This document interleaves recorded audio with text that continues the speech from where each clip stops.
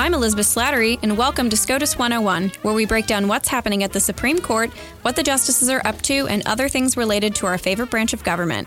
This is a special summer session edition of SCOTUS 101, and today I'm joined by Ed Whalen, president of the Ethics and Public Policy Center and a frequent contributor to National Review Online. Welcome back to SCOTUS 101, Ed.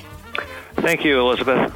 So this week, we're talking about some of the falsehoods about Brett Kavanaugh that are in the media and the Supreme Court confirmation process. So first up, there are a few legal issues we keep hearing about in the news. Obamacare's pre-existing conditions coverage, Roe v. Wade and abortion, and the Russia investigation. So Ed, let's take these one by one and explain what's going on with each of these things. So a few red state Democrats have said that their support will hinge on how Kavanaugh views pre-existing conditions, which sounds like they think he's running for state insurance commissioner and not being appointed to the Supreme Court. So Ed, what's the deal with this one? Well, this is almost too convoluted to describe. When I first heard it, I was really puzzled what was even being talked about.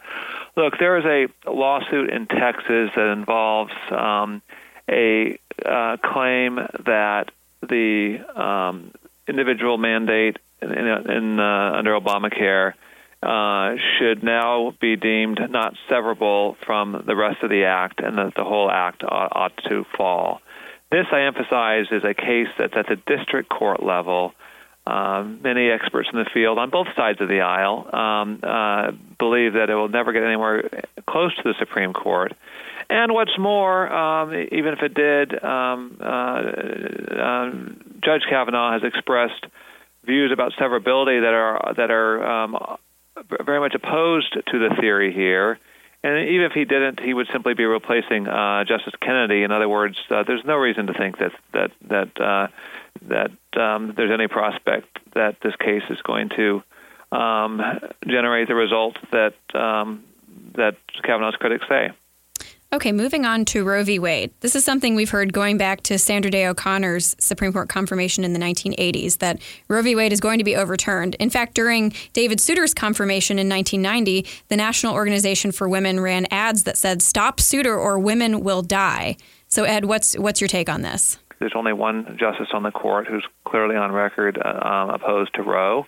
That's Justice Thomas. There are three others whose stances on the matter are unclear. And that's right. And we don't necessarily know where the other members of the court would be on this issue. And it's important to keep in mind that the court can't just pluck issues out of the news and rule on them. But turning to the Russia investigation, this has to do with an article that Judge Kavanaugh wrote in 2009.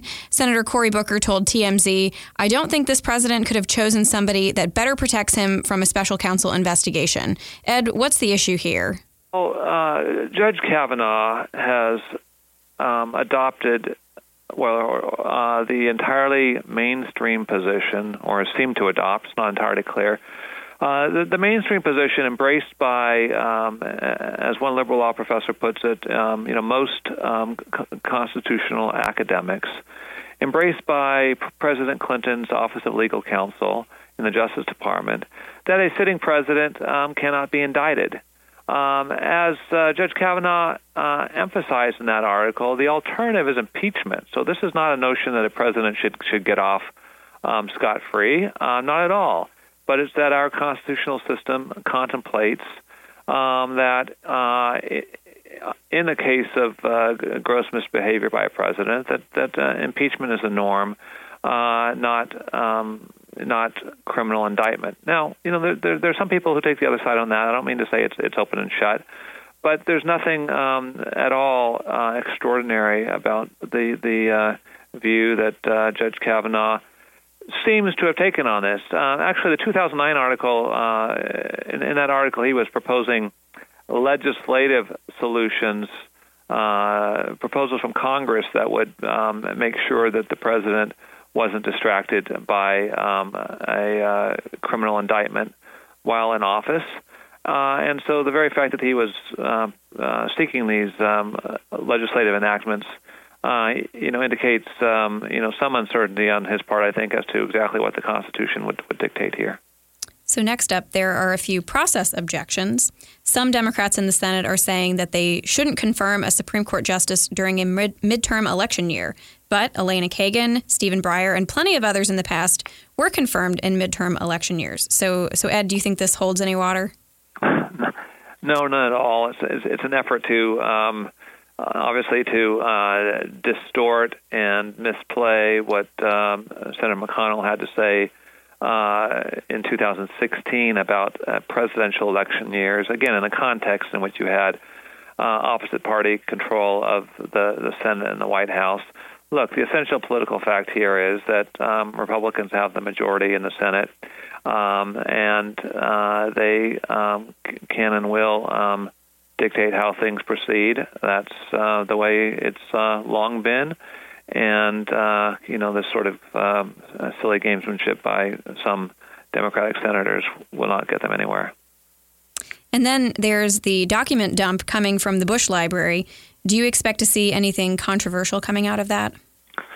No, and this is, a massive fishing expedition. Here you have a judge who's been on the D.C. circuit for a dozen years.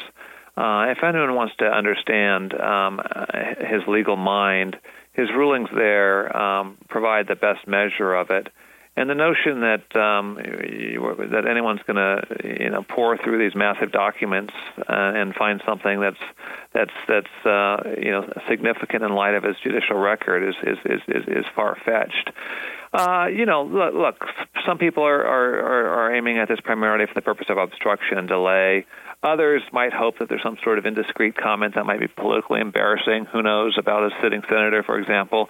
I think that's far-fetched, and I hope in particular that Republicans, handle this expeditiously in a way that doesn't let this stretch things out. And finally, there are the pot shots. Stephen Colbert and others are referring to Kavanaugh, who is, of course, a highly respected appeals court judge, as Brett the frat boy. Can you imagine the hysteria if a group made this kind of claim about a woman? I mean, not a frat boy, but something along those lines. It'd be amazing. Even I've seen headlines, referring to him by his first name, and legal articles. I can't imagine that you would have seen, similar articles referring to Sonia or Elena. It's a very weird attack, and I think highlights how Kavanaugh's critics really have no ammunition. And what's remarkable at this point, a week into the nomination, and obviously over a period of months in which it's been evident that Judge Kavanaugh was a leading candidate, is how there are no meaningful criticisms of him from Democratic senators. Nothing about his record. So again, it's this effort to engage in these cheap shots and silly attacks. And I maybe this plays to their base. I can't imagine it plays to most Americans. And then the last thing, the biggest scandal that's been uncovered so far, Kavanaugh is a baseball fan, and he used a credit card to buy Nats tickets for himself and a group of friends. Ed, what do you think about this hard-hitting news coverage? Oh, I tell you, if you have a baseball fan on the Supreme Court, what will happen? Look, what happened here, too, of course, is he bought the tickets for the group. As I understand it, he bought them in December, and they reimbursed him in January. So just by the fluke of the reporting requirements, you have this debt reported in December, which was immediately satisfied by his friends reimbursing him for the tickets he bought on their behalf. So somehow I don't think that this will have much traction, but again, it's not clear what else will. It's been striking to me that so far, at least on Twitter, one of the issues that the left has seemed eager to revisit is whether it was foolish or not for them to filibuster Neil Gorsuch and thereby trigger the abolition of the filibuster. I think it was a wonderfully idiotic move on their part, and the fact that many of them don't even seem to realize it, and indeed that some of those who led that maneuver are now in charge of the campaign against Judge Kavanaugh is very encouraging.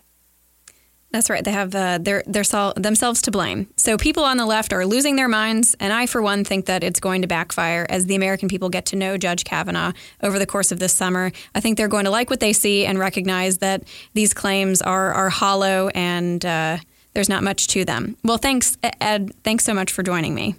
Thank you, Elizabeth. Thanks for listening to SCOTUS 101. Be sure to subscribe on iTunes or wherever you listen to your podcasts, and please leave us a rating if you enjoy listening. Please also follow us on Twitter at SCOTUS 101, and you can email us at scotus101@heritage.org with questions, comments, or ideas for future episodes. You've been listening to SCOTUS 101, executive produced by Elizabeth Slattery. Sound design by Michael Gooden, Lauren Evans, and Thalia Rampersad.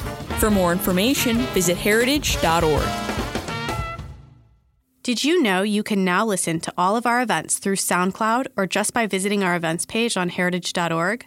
You now have access to hundreds of events and compelling discussions on policy issues from your car, on the train, or the comfort of your own home. Visit heritage.org/events for more information or search for the Heritage Foundation on SoundCloud.